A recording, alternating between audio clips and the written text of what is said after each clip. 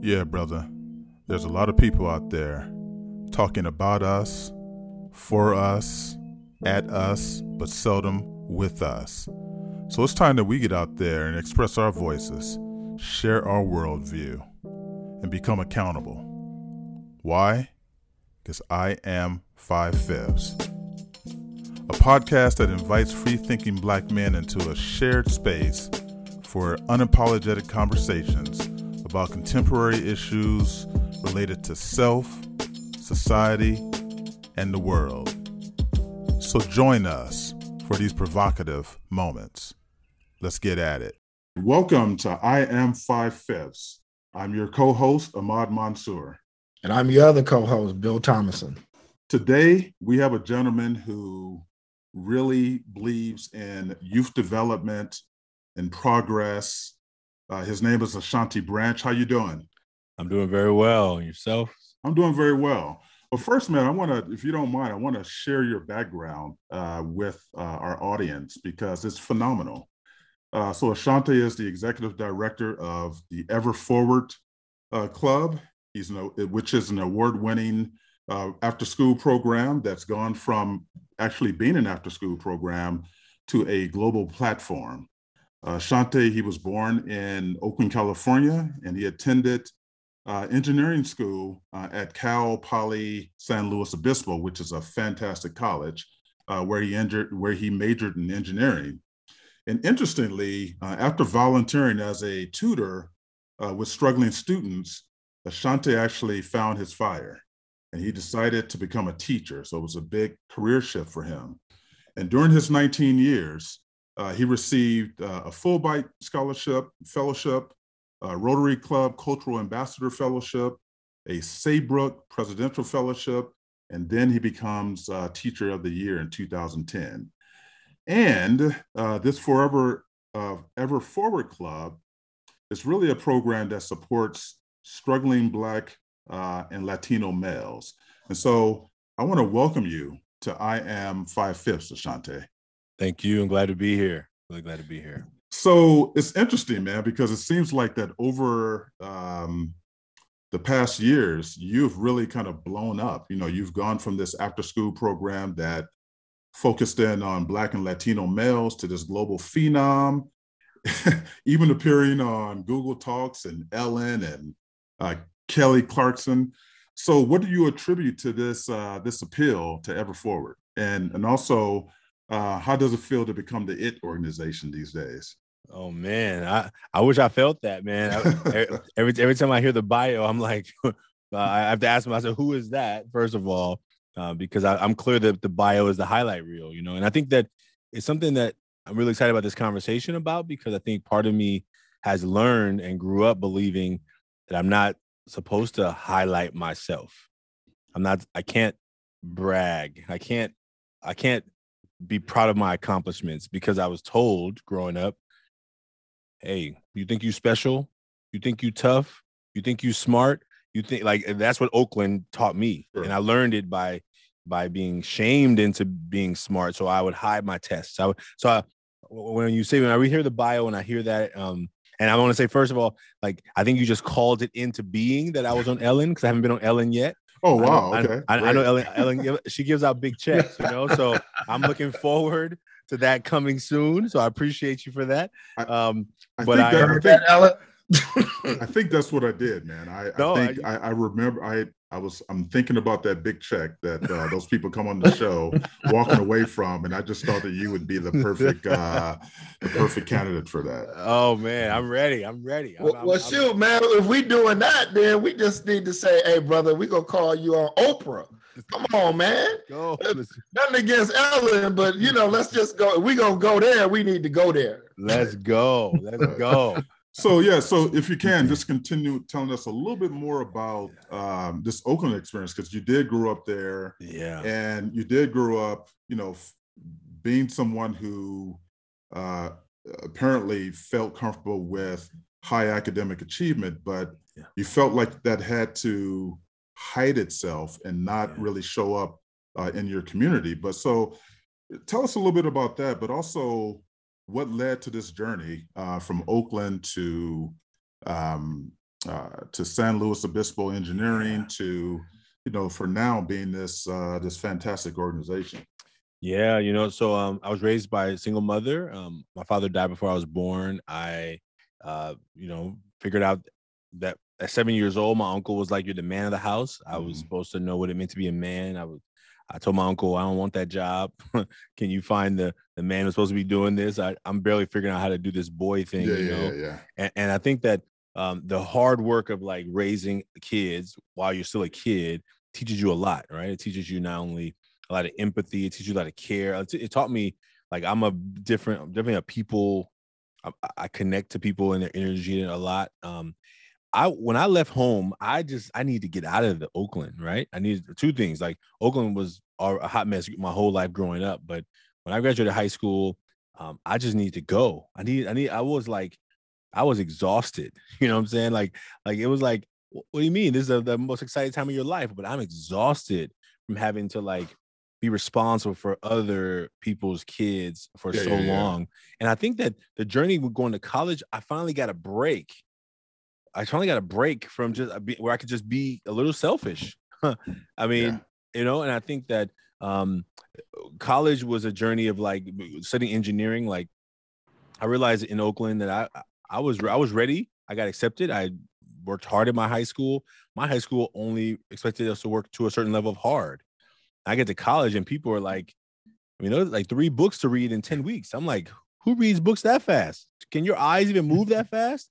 I didn't even know it was possible. My school, you get 1 book for a whole semester. You know what I'm saying? Like, and so I just didn't even know better. I didn't know what I didn't know. And so when I left college as an engineer, I was juiced, man. I was like making good money.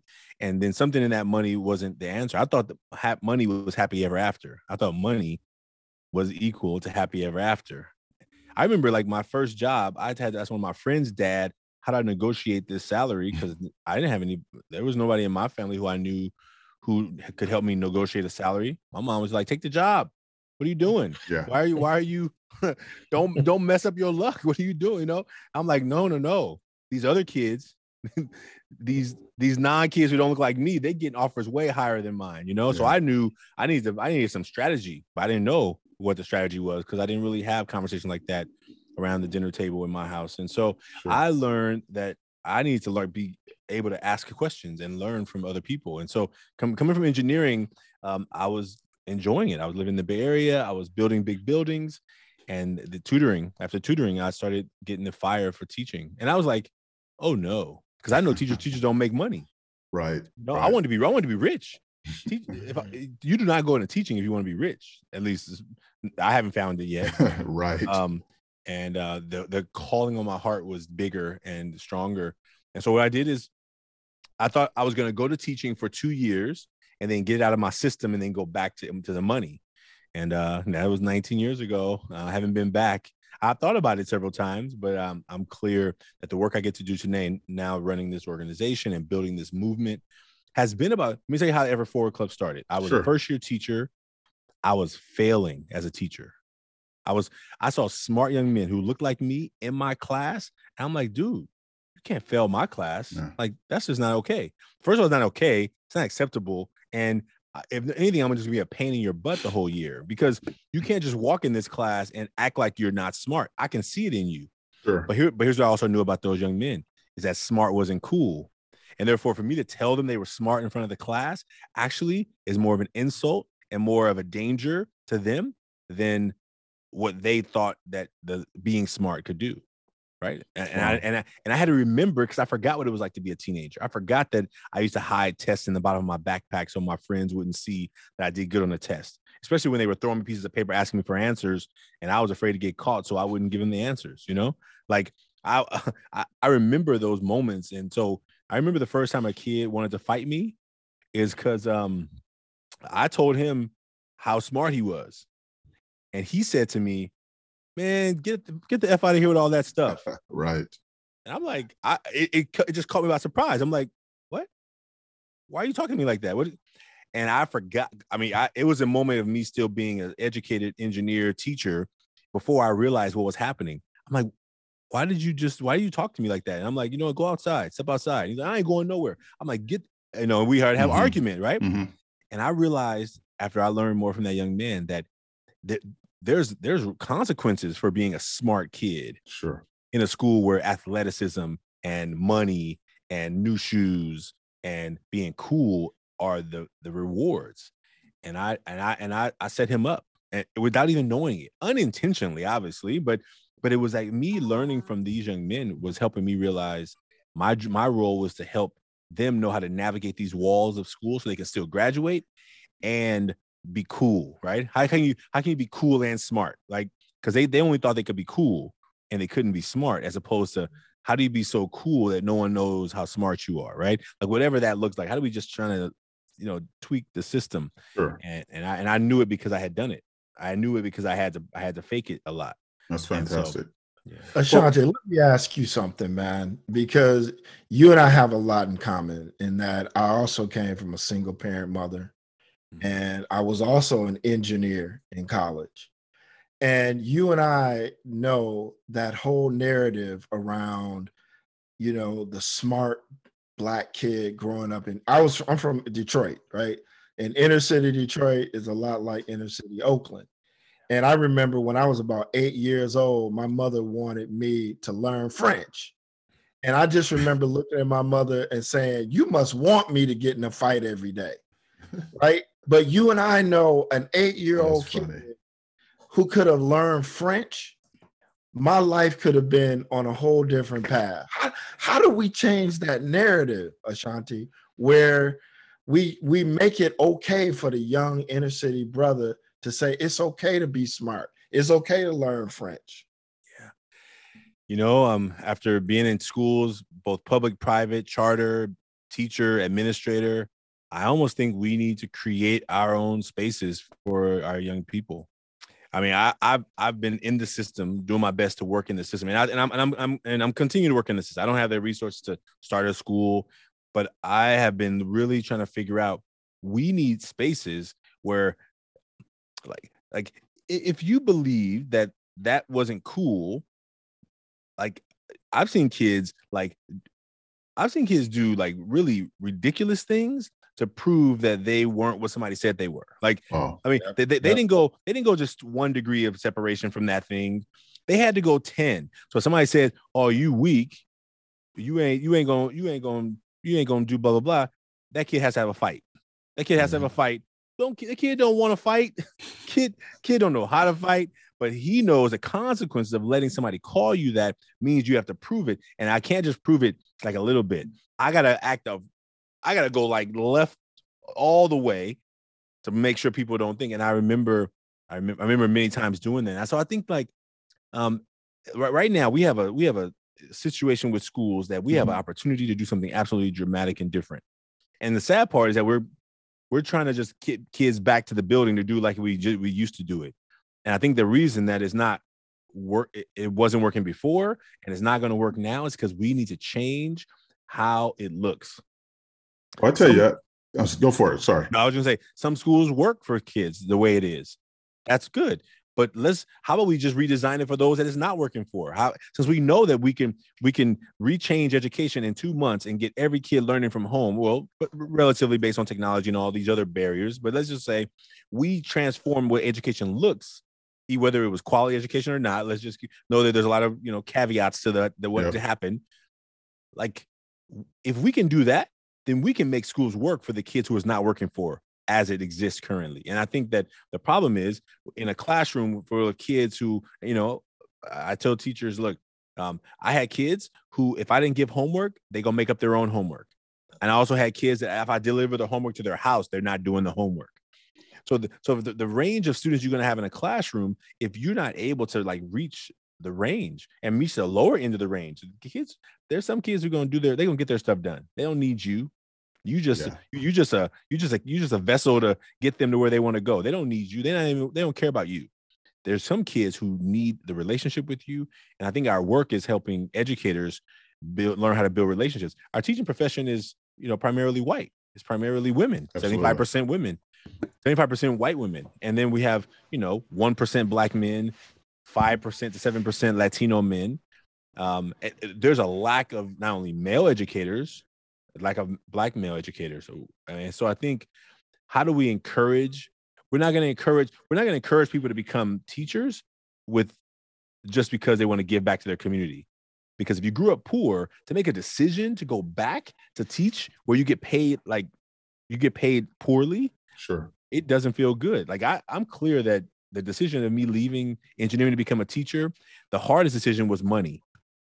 The first decision was, this is what I really want to be doing. But that didn't matter, because I'm like, you know what? You know how much money I make?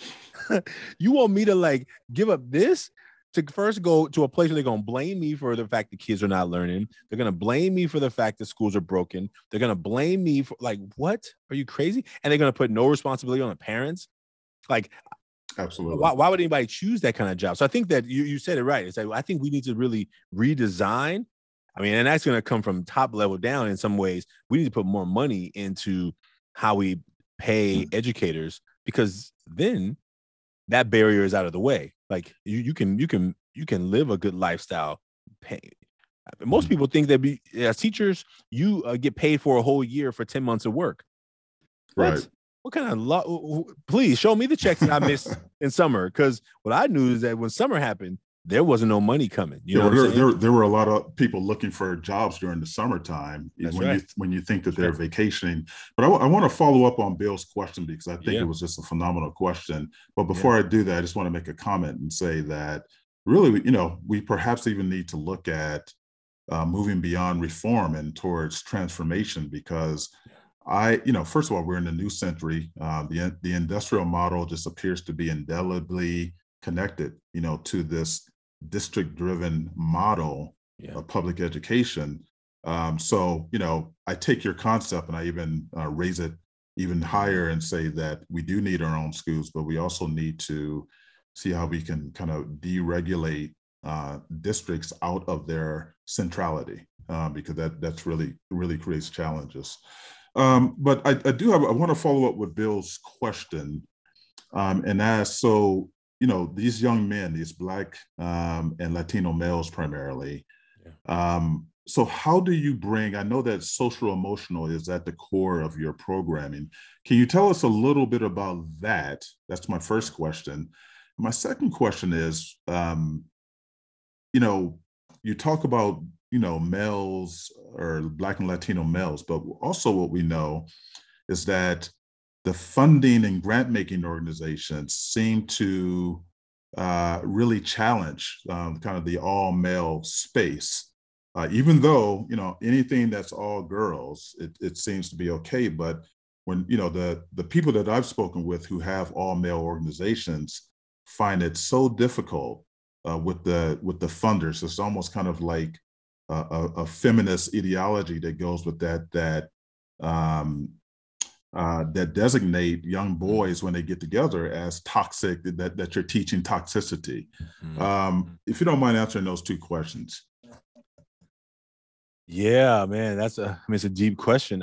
So here's what I saw as a first year teacher. Most of the students who were failing my class were young men. Here's what I know about the data that exists right now in our country. 94% of people incarcerated are men.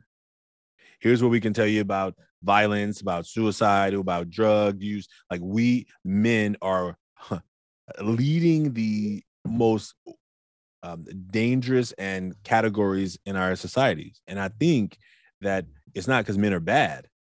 I think it's because men were taught things when they're boys that they have a hard time breaking free from when they become adults, right? Like, when you're 5 years old, being the king of the hill is cute, right? All the other parents in the park and the kid, a 5-year-old who's the toughest, pushes everybody else down. And they're like, oh my God, he's so strong.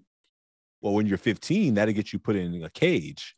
Absolutely. So when do we train you to stop saying, well, you know what? You can't show feelings. You got to suck it up. You got to man up. And every family's different. So every family didn't hear those messages, but a lot of them did. And if you didn't hear it at home, when you got to school and you had permission to cry, everyone was like, what's wrong with this kid? What are you doing? And then you get conformed by the society. So maybe even if home lets you fully emote, society told you really quickly that that's not okay. Now, as community to community, everything is different, right? Knowing that there's a lot of variations in there. But I just know that one of the things we saw is that when in my classes, people were shocked that I was creating a club for boys because they were like, the boys have everything. Why are you creating a club for boys? That's what the girls would tell me. Man, why you buying them lunch? The boys have everything, right? And we can look at overall, like how much money goes into male sports, how much money goes into like it. There's some truth to that. How many males are in power, and that's just back when I started in 2004. Lots of things have changed, and even in Congress, things has changed in terms of more women having positions of power. But what I saw in schools was that the young men were confined. They were confined to acting a certain way because society said, here's how boys and men act. And if you don't act that way, then something's wrong with you. And therefore, where did young men get a space to be human, to be fully human, to have all emotions that are human be able to be displayed and equally respected? Well, no, because if you're showing that you're sad and you're afraid and you're worried and you're fearful and you don't feel strong and you feel self-doubt, there's something that society says there's something wrong with you. And so I think that what I learned was that I wasn't in concern. Like at the school I taught at, there were no clubs for young people who were trying to navigate how to just do life better. All the clubs, school clubs, were for kids who were on their way to blah, blah, blah. They wanted to change the world. How about, right? There was the student body presidents and all that. I mean, everything was about how do we like take over the world. We want to how about just have a space where I can just be me? And I think that the confusion for a lot of people was that that's not important. Well, I found that most of the young men at our school were failing a lot of their classes, and there was a problem with that, but no one was doing anything about them. So I said, it's my job to do it. And I realized, and I was a first year teacher, I thought that I would probably start this. I had a vision for this Ever Forward Club. I said, well, maybe after I teach for 5 years and I get really good at teaching, that I would start this club because I would have more time on my hands. I mean, it was year 1, and I was like, oh my goodness, this can't wait. Like, I didn't know I was in my mind when I thought about creating this club, I didn't think in my mind, I'm going to create a club for all boys because boys are struggling. No, I came in as a first year teacher, ready to teach all kids and realizing the ones who were struggling the most were the young men in my classes. And I'm like, and I think that what we created in Ever Forward Club was a space for them to say, see and hear, man, you're not alone. You're not the only one who feels that, but you think you're the only one who feels that. So you're hiding it even more. And so when we came to those lunches, those young men got to open up and they got to realize that I'm not there to judge them. I'm not there to make them tell me something they don't want to tell me. I'm just there to listen when they're ready to talk. And the idea is that how much, I mean, each of us can think about our own life growing up. Who do we have to talk to? I didn't have anybody to talk to about what I was going through. I just stuffed it inside. Now, here's what I know. A lot of my childhood trauma, I turned it into eating disorder, right? I turned it into eating because as a big boy growing up in Oakland, if you eat a lot, no one's going to think anything's wrong with you. So eating especially in Oakland, because any meeting that you have in Oakland, you got to bring some good food there, man. So there's many opportunities. If you're about community in Oakland, then you have to be ready to eat at each one of those events. So go ahead, Dale. Sorry. So, Ashante, as you know, I Am 5/5 podcast is all about the perspective of the Black male. That's what Ahmad and I, when we started this podcast, we wanted this to be about voice for Black men. Yeah. And actually, one of my books that I look back on my life that I read was The Conspiracy to Destroy Black Boys by Dr. Jawanza Kunjufu. Are you familiar with that book at all? I am. So you know what that book is about. And I wanted to know if you can talk about, is there, as a Black man doing this work in the community, do you feel is there some kind of a conspiracy? Because there's a reason why we make up the prisons. Let's not even talk about the criminal justice system, right? Mm-hmm.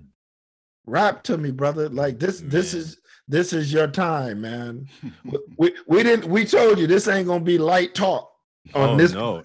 And this is, I think this is so critical. I think I read that book. I forget, my mom gave me a copy of that book. I remember, and I remember like reading it like when I was doing my credential program. And I remember we were reading Why Are All the Black Kids Sitting Together in the Cafeteria, right? We were like, I read Black Boy when I was like, I remember how all these stories began to come together. And what I saw as a teacher was that, and I remember as my own self, is that I've been a bad student before, and I've been top of my class. Mm-hmm.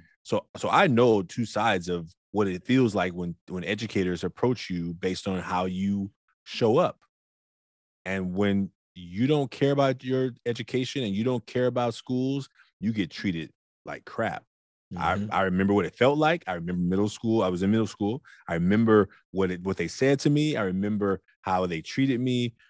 I remember all those layers of how school, and when we talk about the school to prison pipeline, I think the problem with that description is that it's leaving out so many steps. Because the problem most people hear when they hear it, if they're very literal thinkers, and I'm an engineer, so I think very logically in a lot of ways, they're trying to say, well, we take kids out of school and we put them in the prison. Well, technically, it's a little bit more nuanced than that. It goes from school to suspension to feeling like school's not a place for you, feeling like school's not a place for you, to dropping out to find something to do to make some money, finding a way to make some money, maybe having a job or not a job. Like it's a layered approach of things that took you to make bad decisions that got you in trouble. And oftentimes what people say is schools are not sending kids to prison. And it's easy for them to just drop out of the conversation because people have simplified it to make it sound catchy, but it's not. It's a step-by-step process. Like kids who get disconnected from school, listen, in Ever Forward Club, all of our students graduate. Why? Well, because you don't drop out of a family. One, I like that. You don't get to not show up to them. Like if you didn't show up to an Ever Forward Club meeting, you know what's going to happen? Somebody's calling you that night, or somebody's coming to your house. You don't show up to a meeting? Oh, no. We don't play that. Like, and it wasn't like you signed a contract. It was that you have an expectation. You're a part of this brotherhood. You're part of this community. You don't not show up. Now, if you got something to go do, you come to the meeting. Hey, I got to go do this. Okay, cool. You checked out. Boom, you checked in. But if you didn't show up to a meeting, you're going to get a visit. And what I've recognized is that students don't, if you don't show up to some place for 2 weeks that you're supposed to be at and no one calls you, you would start to believe you're not really missed there. Absolutely. Yeah. No one wants you there. And so with our boys who are maybe home isn't a place they feel wanted, they come to school, they're not good at school, so therefore they get treated badly. Therefore, they're told that they don't care about their learning or education. And then what happens? Well, I don't want to be there. People talk bad at me at home, talk bad at me over there. Who am I looking for? I'm looking for somebody to make me feel good about myself. And you know what? There's some people in most cities who will tell you what you want to hear to get you to do what they want you to do. And you know where you'll end up? You'll end up locked up in a cage. And I see it oftentimes. You know, Ashanti, the thing about that, man, I used to always say as a kid, I'm, again, single parent mom, it's a matter of who gets to you first. Because I guarantee you, the dudes that are running in gangs, you don't let them show up to a drive-by or whatever. Somebody's coming to look for them, right? We all look, Ahmad, you, me, we all grew up around gang culture. And part of what gang culture and what makes it successful, if you can use that word, is the fact that if a young brother is in the gang and he don't show up to an event, somebody's coming to his house to look for him, right? Absolutely. You just flip the script on it. That's right. You put it in a positive. So, man, again, I got to commend you for that, man. I told Ahmad, we need 100 more brothers like him. Absolutely. On the front lines. What it also, now I 100% agree, Dollar Bill. By the way, we call him Dollar Bill, just to let you know. So I mean, to that point, Ashanti, I think you brought up a really powerful point, and that is that, you know, when you talk about the school to prison pipeline, you know, it could sound a little bit superficial, just because it sounds like a tagline, but it's those little things like, you know, when that kid is in a class, and sometimes, and people need to know this, that a kid could just be looking up the wrong way, and a teacher may interpret that as being disrespectful because they can't make sense out of it. They'll take a facial expression and send them out of their classroom and saying that they're being disruptive. And that starts that whole process, of going to the principal. And now you are, and depending on what state you're in, and if you're in Missouri, that can prompt a call from the cops and you walking away with handcuffs on. I mean, it gets that extreme. So if you can, I guess if I wanted to, but I would love for you to speak more about this. You're successful. You have some very successful stats around the success of your program. Can you just speak about some of the successes there, and then, if you can, transition us into the whole concept of the mask and what that means to us as adults, as young people, really getting to look at who we are. Yeah, thank you. And I want to step back half a step, because I think when you talked about what happens in classrooms, I was a teacher in public, private, and charter schools, and I was an administrator. So I've seen all the sides of it. And one thing I saw as an administrator, I had one kid get sent to my office with a referral, right? And I get the referral, and the teacher said on the referral, this kid is incorrigible. This is a middle school kid. Now, I, as an administrator, didn't even know what that word meant. I'm like, what the heck is that? I'm like, I go to the, I'm literally like feeling like a little, like, what is this? So I look it up and I'm like, she did not write this on this referral. Now I'm hoping this kid also didn't know what it meant, because maybe he's smarter than me and maybe he has a better vocabulary than me. But I'm like, what did you do? Like, what could you have done as a middle school student in a class for a teacher to say that you are unable to learn, that you don't have the skills, ability, willingness, you shouldn't even be here. Like, I literally took it personal. And I was like, I mean, this is an English teacher, so maybe she thought she was using fancy words so the kid didn't know what she thought of him. But I felt that, and I was like, this is. So I asked him, hey, what happened? Man, she's picking on me. Okay, tell me what happened, right? And he's upset. He's hot, right? He knows that, but however she talked to him in class, that's not how she talked to him on this referral, but she said something to him in class. So I saw his fire. And my job in that moment as a teacher and as a former bad student, a former good student, is to say, tell me what happened. Tell me the story. Now, he thinks already that I'm going to think he's in wrong because he got a referral, because obviously no one gets a referral unless they did something. But I already, by the words on the referral, I was already like, yeah, there's. Now, I know, man. what I've seen so often is that oftentimes when we send students to the office, that if we don't, as adults, because I really, some of my administrators I work for, you don't have time to talk to a kid. Give him a consequence and send him back to class. Like, that's what was the consequence. Give him a consequence, give him detention, and send him back to class. Like, why am I giving him a referral? Why am I giving him detention? Well, let me find out what happened. And I think that oftentimes we run kids through a cycle, because we don't even ask them what happened. We assume the teacher is right, and they may be, but I've seen lots of teachers who were wrong, in the wrong, acting immaturely, acting like children. And you're like, I can't defend this. And my job is to have a delicate balance on how I'm talking to the kid about that situation, but also being like, and I don't want to send you back to that class because I could already see the teacher is not ready to receive you in a good way. So I need to keep you with me because I know you're going to be safe with me. And it's like a dance, right? And so when you're an administrator who you've been given tasks and you got referrals, I've had days where I had 20 plus referrals. It's not just from one teacher. I got a bunch of teachers dealing with different kids.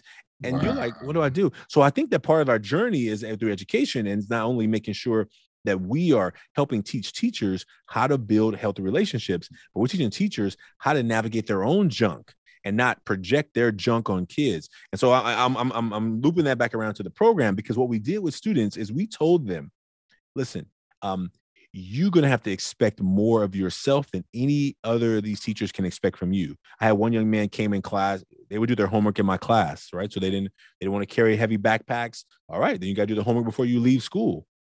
You can't go home and not do homework. You know what I'm saying? So you're going to do it here. So one kid came in, he would always say hello, and he would sit down. He did some work. He was like, I'm done. I'm like, oh, what you done? That's like 30 minutes. How you done already? He's like, oh, I only had to do a 3-paragraph essay. I'm like, what is that? What's a 3-paragraph essay? He said, my teacher said all I have to do is 3 paragraphs. I'm like, you lying. She was like, no, I'm not lying. I'm like, you are. There's no such thing as a 3-paragraph essay. He's like, that's what my teacher said. So I grab him by his neck and I walk over to the phone and I'm like, hey, Miss Whoever, this kid told me that he had a 3-paragraph essay. I just want to make sure that he's not lying to me. She's like, oh yeah, he struggles. So I told him he only had to write 3 paragraphs. I said, oh, okay. I said, I'm glad you told me because he's about to get in a headlock, So I said, thank you so much. Hung up the phone. And I said, sit your butt down. Yep. And I said, you will write a 5-paragraph essay because if she expects anything less from you than she would expect from her own kid or any other kid in that classroom, she is expecting you to be less than, and I won't even tolerate it. And in the moment he was upset, that I made him redo the whole essay, right? I'm like, don't ever let anybody have lower expectations of you than they would have for their own kids, because that means that they're allowing you to show up. And now for me, in the moment he was upset, he got over it really quickly, right? But it was like, no. I could have been like, blaming the teacher, and I said it for you. I said, listen, I'm just want to be clear, like that is not okay. Like you're capable of doing 5. If you can do 3, you can do 5. It's going to take you a little longer. You got to work a little harder, but you're going to step up to the expectations, not be limited by them. And I think that's part of the work that we were able to do in Ever Forward, because it was not me. I didn't start this program to try and get 90% kids in college. I started a program because there were smart kids failing algebra. And if you don't pass algebra, you don't graduate high school. Like that's how Ever Forward Club started. Yeah. It was a gatekeeper. And I knew that, but your 13-year-old self could easily sabotage your 18-year-old self. Why? Well, because you don't know any better. Your 13-year-old self who fails algebra don't know that you're setting your 18-year-old self up to be like, you're not graduating. In California, that's the rules are. So my job was to help you see what you were telling 18-year-old you, who's going to be super pissed off that at 13, your immature self now messed up my future. You know what I'm saying? And that's how we help them translate. So I just try to translate what I'm seeing into how it's going to show up in the real world. And then they'd be like, oh, you know what? I don't want to not graduate. So I better do this work now. And I think it was just helping them navigate that. And I think that what we saw in them is the way these masks were showing up. The mask was deeply, we weren't talking about masks back in 2004 when I first started Ever Forward, but it was actually, we were talking about it without talking about it. I was seeing there was more going on with them than they were letting me really see. And through these lunch meetings, we began to go behind the mask a little bit. And that's how it worked. And I'm gonna show you some masks here because I have some here with me. But the mask is an activity we invite people to do. It's called the Million Mask Movement. We invite people to create a mask. And what they do is on the front of the mask, we ask them to draw a picture. I'll show you one here. This one is an adult. Okay. Oh, perfect. Teenager. Right, and this thing is taken off, man. Oh man. Yeah. So we were featured in a documentary, The Mask You Live In, which is about American masculinity and this hyper masculine narrative being a man and how it's really hurting our boys, right? Yeah. The activity we did in that documentary, which when I was working at Fremont High School in Oakland, were these young men who we had them do the activity around masks. It was the first time I did it. I was hoping it was going to work, but nothing had worked with these young men to get them to open up. Where did the idea come from? Well, I was what I knew for the young men that they were coming to the film, and I was like, well, look, these young men don't open up. Like I've been working with them for like 3 months, 4 months. Like when we go around the circle and do check-ins, everybody's a 10. On a scale from 1 to 10, everybody, I'm a 10, maybe 1 9 over there. Everybody's a 10. I'm like, everybody's great, right? Everybody's great. And I'm like, I'm the dean that year. So I'm like, no, you're not a 10. You're not a 10. You got 5 referrals today. That's not 10 behavior. You know what I mean? And what I learned from them right away was that in front of each other, everything had to be perfect all the time because they take down their mask, their guard. They had armor around them. Now, when we're in my office one-on-one, like I'm not wasting time with softball questions. Like, we don't have time for this.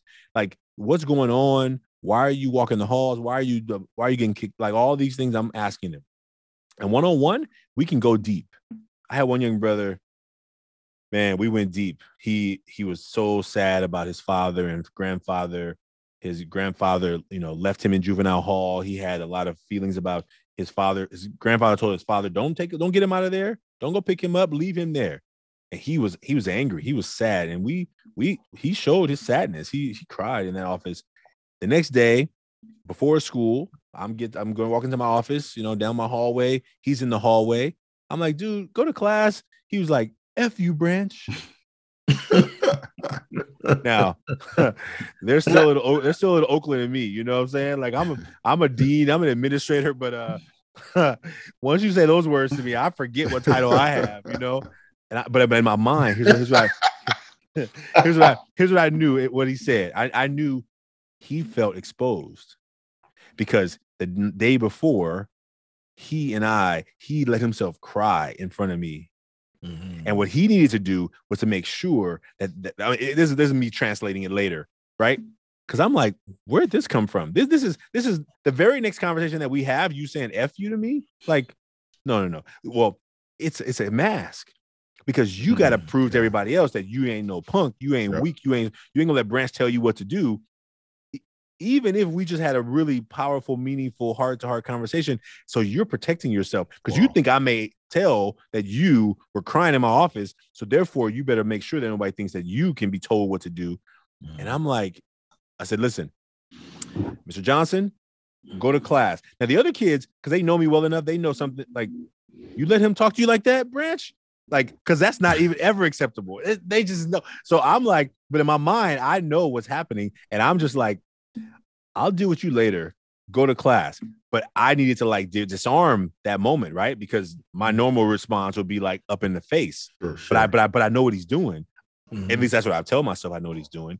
And he apologized later. He came back and but it was in the moment where you're like, how many people could be conscious enough to know what you're doing when you're trying to push me away because I got too close? And now you need to like, normally you're suspended. You tell the dean of students, F you going home. Go to class. Or at least getting a beat down in Oakland. Well, it's that's fantastic. So, I mean, I love this idea of the mask because and the work that you've done clearly shows that that's just not a thing that our youth have to deal with, but it's also something that adults carry with them all the time, perhaps because they have not learned that in their early years. That's right. But really, so Bill and I with I Am 5/5 in the future, just to give you a heads up, we planned on doing events and workshops, so we would definitely want to circle back with you for something like that. That would be fantastic. I want to show you. I want to show you a couple of masks. I want to show you a couple of masks. I think so. For those who just to see it, I'm gonna show you one from an adult. Mm-hmm. Right. So this is an adult male. So gotcha. How old is that? 47-year-old male. Okay, I see it. Oh, there it is. Okay, I see it. So happy, friendly. I can't read. Approachable. There it is. And then depressed, anxiety, scared. Now I'm gonna read the next one is a teenager. So this one is 14-year-old male. So this is the front, family, soccer, friends, and the back, family, health problems, my feelings. And so what we see over and over again, and this is the last one I'll show you is this one that I saw and it really stood out to me. Another 14-year-old young man who he only has to write 3 words, but he wrote a lot. Wow.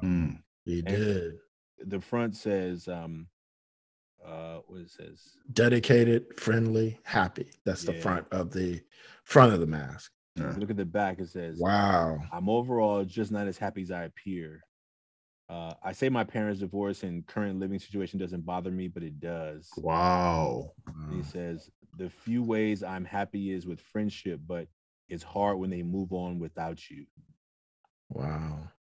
Man, me and you should have did a mask, man. That brother, we might be having a different conversation right now. That's true. It's never too late. So I know that looking at the time here, I know that we only have a couple of minutes of your time left. If you don't mind taking a question from both, one from Bill and one from myself. Yeah. Mine is going to be kind of a follow-up to your last presentation, and that is, you're dealing with the social and emotional. But one of the things I also find, I think that's like a starting point for getting, young men or just people in general to kind of recognize, that emotional and social intelligence, that self-awareness. Yeah. But, with our young boys in particular, there's that next step, and that is, getting the work done, doing the work. And what I find is that there needs to be more of an incorporation of what neuroscience now call metacognitive skills, so really looking at things like, delayed gratification and resilience, which some people like to call grit, and, adaptability. There's a bunch of those kind of what they call metacognitive skills that essentially is more important than actually telling someone to go out and get an A, because those are habits and customs that sit at the foundation. What can we do to bring that aspect into our boys so that they have this sense of hope and confidence that they can be competitive in this world? Yeah. I think that a big part of like where we try and go with the idea of the social emotional work is first just being aware of how you're really doing in the moment and figuring out, do you have a place do you have a process to check in with yourself to say, when this thing comes, this feeling, this whatever, do I have a place to navigate it? Because oftentimes the stuff that our young people are dealing with, it sometimes comes out of nowhere. Sometimes it's a song you hear, it's a thing you hear, somebody says something, it triggers these other things, and then you become in a tailspin. And if you don't have any way of navigating, like, oh, I'm feeling a little anxious right now, I'm feeling a little, oh, that's making me upset. That song, the way that teacher just said that to me is making me mad. Like, and if I don't have a way of like catching myself in the moment of knowing, oh, okay, I'm getting pissed off right now. Like, okay, and I don't know that I'm doing it. I don't have any markers to be like, what am I feeling right now? Like, I just want to I want to like fight somebody right now. Like, where is it coming from? Sure. Two things that come in my mind. I'm gonna show you this one image from our campaign, and it's kind of the image that we use to show off our work. So if you look at this image on the outside of that face, you see it says "I'm okay" on the outside, right? And that's what we normally say when people ask us how we're doing. I'm fine. I'm good. I'm cool. I'm okay, right? But I'm gonna go in a little closer, and I hope it comes into focus. Let me try and do it this way. Let's get a little harder with that. Okay, it's getting a little better. Watch this. Okay, so over the mouth, there's a word. It's really kind of hard to see. Over the mouth, there's a word. It's actually hard to see on purpose. Yeah. I can see something. I can't make out what it is, though. Yeah, it says not. Oh, wow. Yeah, I do see it now. I do. Wow. That's see, man, you engineering brothers, man. This is an artist. He's one of our first members, and he said, look, the reason I put not over the mouth is because if you tell the world that everything is good and I'm okay, I'm fine. That's powerful. Why would they think you're not okay? And he said, I put it over the mouth because it's actually just really hard to talk about when I'm not okay. And I think that we need to provide space for young men in our work, definitely our young brothers, to know that when things are not okay, that's the time you got to find. I mean, and our goal is helping find. We don't tell people they shouldn't have masks, but do you have people around you that you can talk about it with? Do you have people who you can like take off the mask with and who got you and who will still, and when you leave that room, you armor back up and you go back out there to the world, because the world's not really ready for our young men, and our world doesn't even allow our young black men, especially, and even our adult black men, to feel, because when we feel, our feeling looks different than how other people feel, and so therefore people are somehow so afraid of us feeling.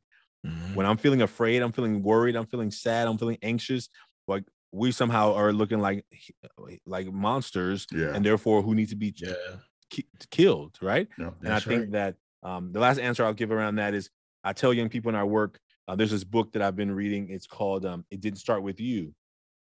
And I think that this idea of how inherited family trauma shapes who we are and how we end the cycle. And my story, as I told you, my father died before I was born.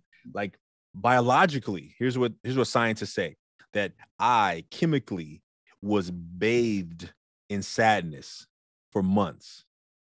Like, all the emotions that my mom dealt with, and I was bathed in them for months. That's powerful. I'm a very emotional person, but I was taught that I couldn't show emotions for most of my life.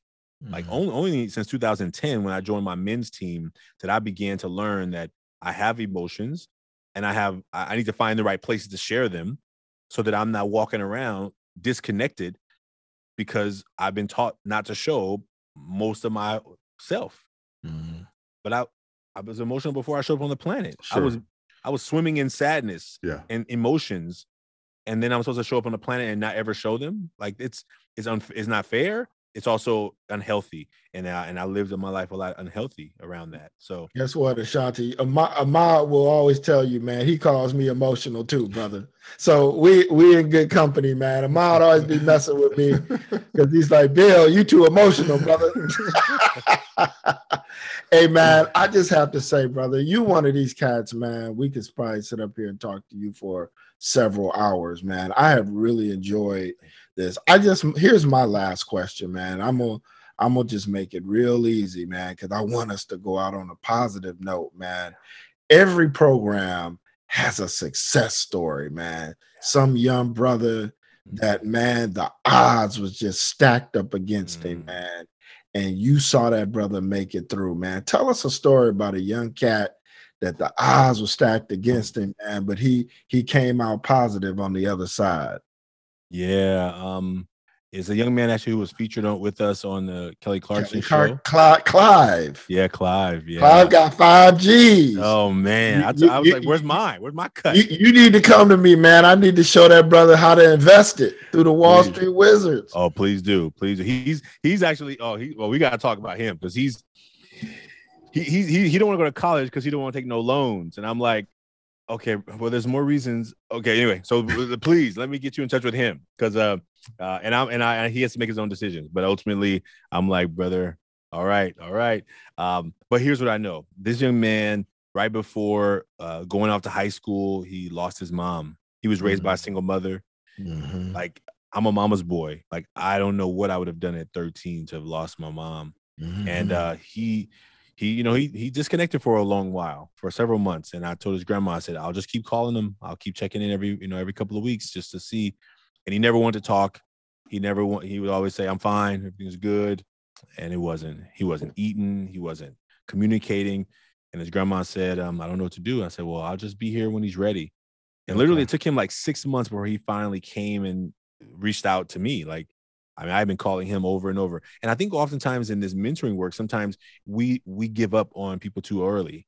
Yeah. I wanted him to be ready to talk when I was ready to talk to him. But I knew that it wasn't my timing. It was his timing. So I just had to be there. And literally, as he moved towards high school graduation, going off to the freshman year of college, that summer, he lost his grandmother. This was 2020 summer.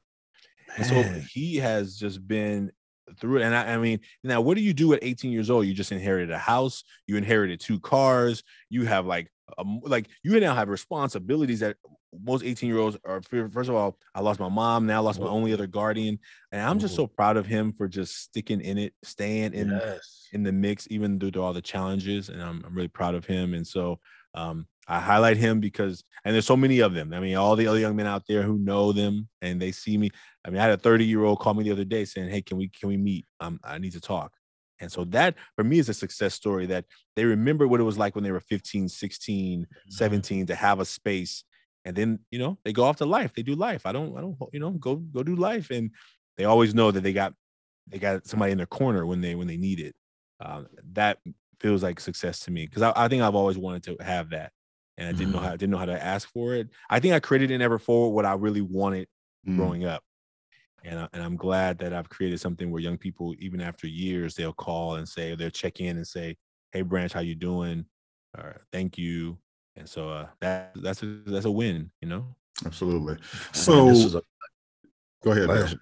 No, Yes. I just say, man, this is a pleasure. As I said before, we need 100 more brothers like you, man, on the street doing the work. Absolutely. Thank So, Ashante, Yes. you know, you're doing great work and you're scaling and you're reaching a lot of people out there. So, first, how do you take care of yourself? What's your self care?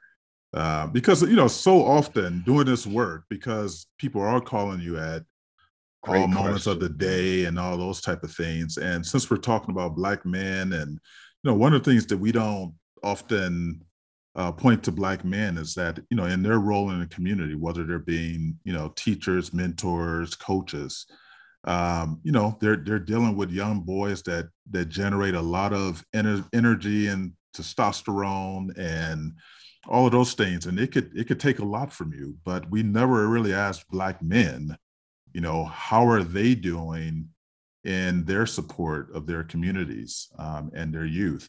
And then lastly, we'll end on this, is just tell us how people can get in contact with your program for donations and to just learn more about what you're doing. Yeah, I'll start there. So you can find us on all social media platforms at Ever Forward Club. So all together, Ever Forward Club. On all social media, and our website is everforwardclub.org. If you want to make a mask, you will see that on our website. Go to everforwardclub.org, click on Million Mask Movement. You can make a mask as well. And the reason I went there first is just because I am, as I've been building this organization, I think I've only realized in the last, say, 2 years that a nonprofit is a business. I mean, I thought I was just building a program. I'm not good at self-care.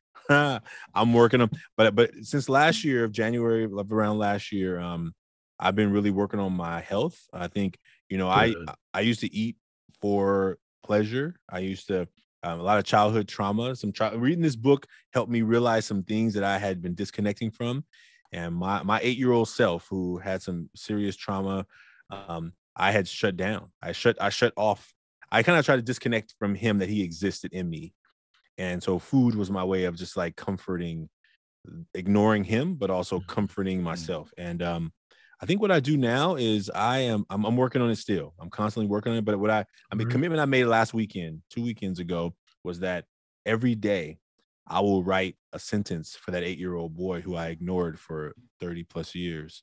Like he's a part of me, and what happened to him wasn't my fault. And it wasn't,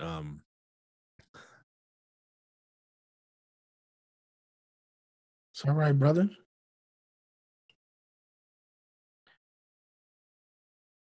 and so what I get to do every day now is thank him for being in me, not trying to pretend that he's not there, and that if I'm ever going to write this book, that I need to start writing it. And it's a journey. It's a journey of just recognizing that that my community, I survived to be here today, and now I get to help other young people survive whatever they may be going through as well. So I'm on a constant journey. It's a constant daily work to even when I think about him, it brings up, right. So I have to be careful how I. But I know he's been waiting for attention. He's been waiting to be acknowledged that he did the best he could. Thank you, man, brother. Thank you for sharing that. Yeah, thank you, because just hearing that, it just took me right back to my 8-year-old self and my relationship with teachers, and that's why this topic that we're talking about today is so important. And so, thank you, because I think this last part of what you're saying is what so many, all of us, but really so many Black men need to hear, that that you can go back and recognize and care for yourself, and that the world is here for you, to thrive, because you mentioned survive, but you're thriving now because you're doing the deep work. And so we want to thank you for coming on today to I Am 5/5, and we wish you the best with all that you're doing. Thank you. And yes, and so thank you. Thank you so much. Appreciate you both, men. Thank you. Shanti, again, brother, my pleasure, man. And I will say this, man, black man to black man, you are doing frontline work. There's a lot of men that do work on the back end, right? But you on the front lines, you actually making the phone calls, you meeting with these brothers, man. Please find a way to take care of yourself, man. Find that way to get that self-care. You know, Ahmad and I, this podcast was actually born out of the conversations that Ahmad and I used to have, and we used to always call it therapy, didn't we, brother? It was like this was our own form of therapy. And one day, just the podcast evolved out of it, man. Find that brother that you can have that relationship with, man, to start developing that self-care. Because we need you here, brother. We really do. We need you. Thank you, Dollar Bill. That's a great way to end this. Yes.